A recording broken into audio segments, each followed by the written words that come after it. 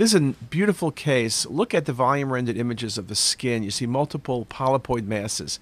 Holmgren, neurofibromatosis on that. You can get lymphoma with skin lesions. You can get a number of different things with lesions, but not this many. Then you look inside the abdomen, you see deformity of the spine and a paraspinal mass, which was a neurofibroma with secondary erosions. You can consider neurofibrosarcoma. This is a wonderful example of neurofibromatosis. Okay? Nothing to think about. Melanoma can give you skin nodules. I guess you can have multiple metastases, but they don't look like skin tags and they don't have this appearance. Just a very, very nice example.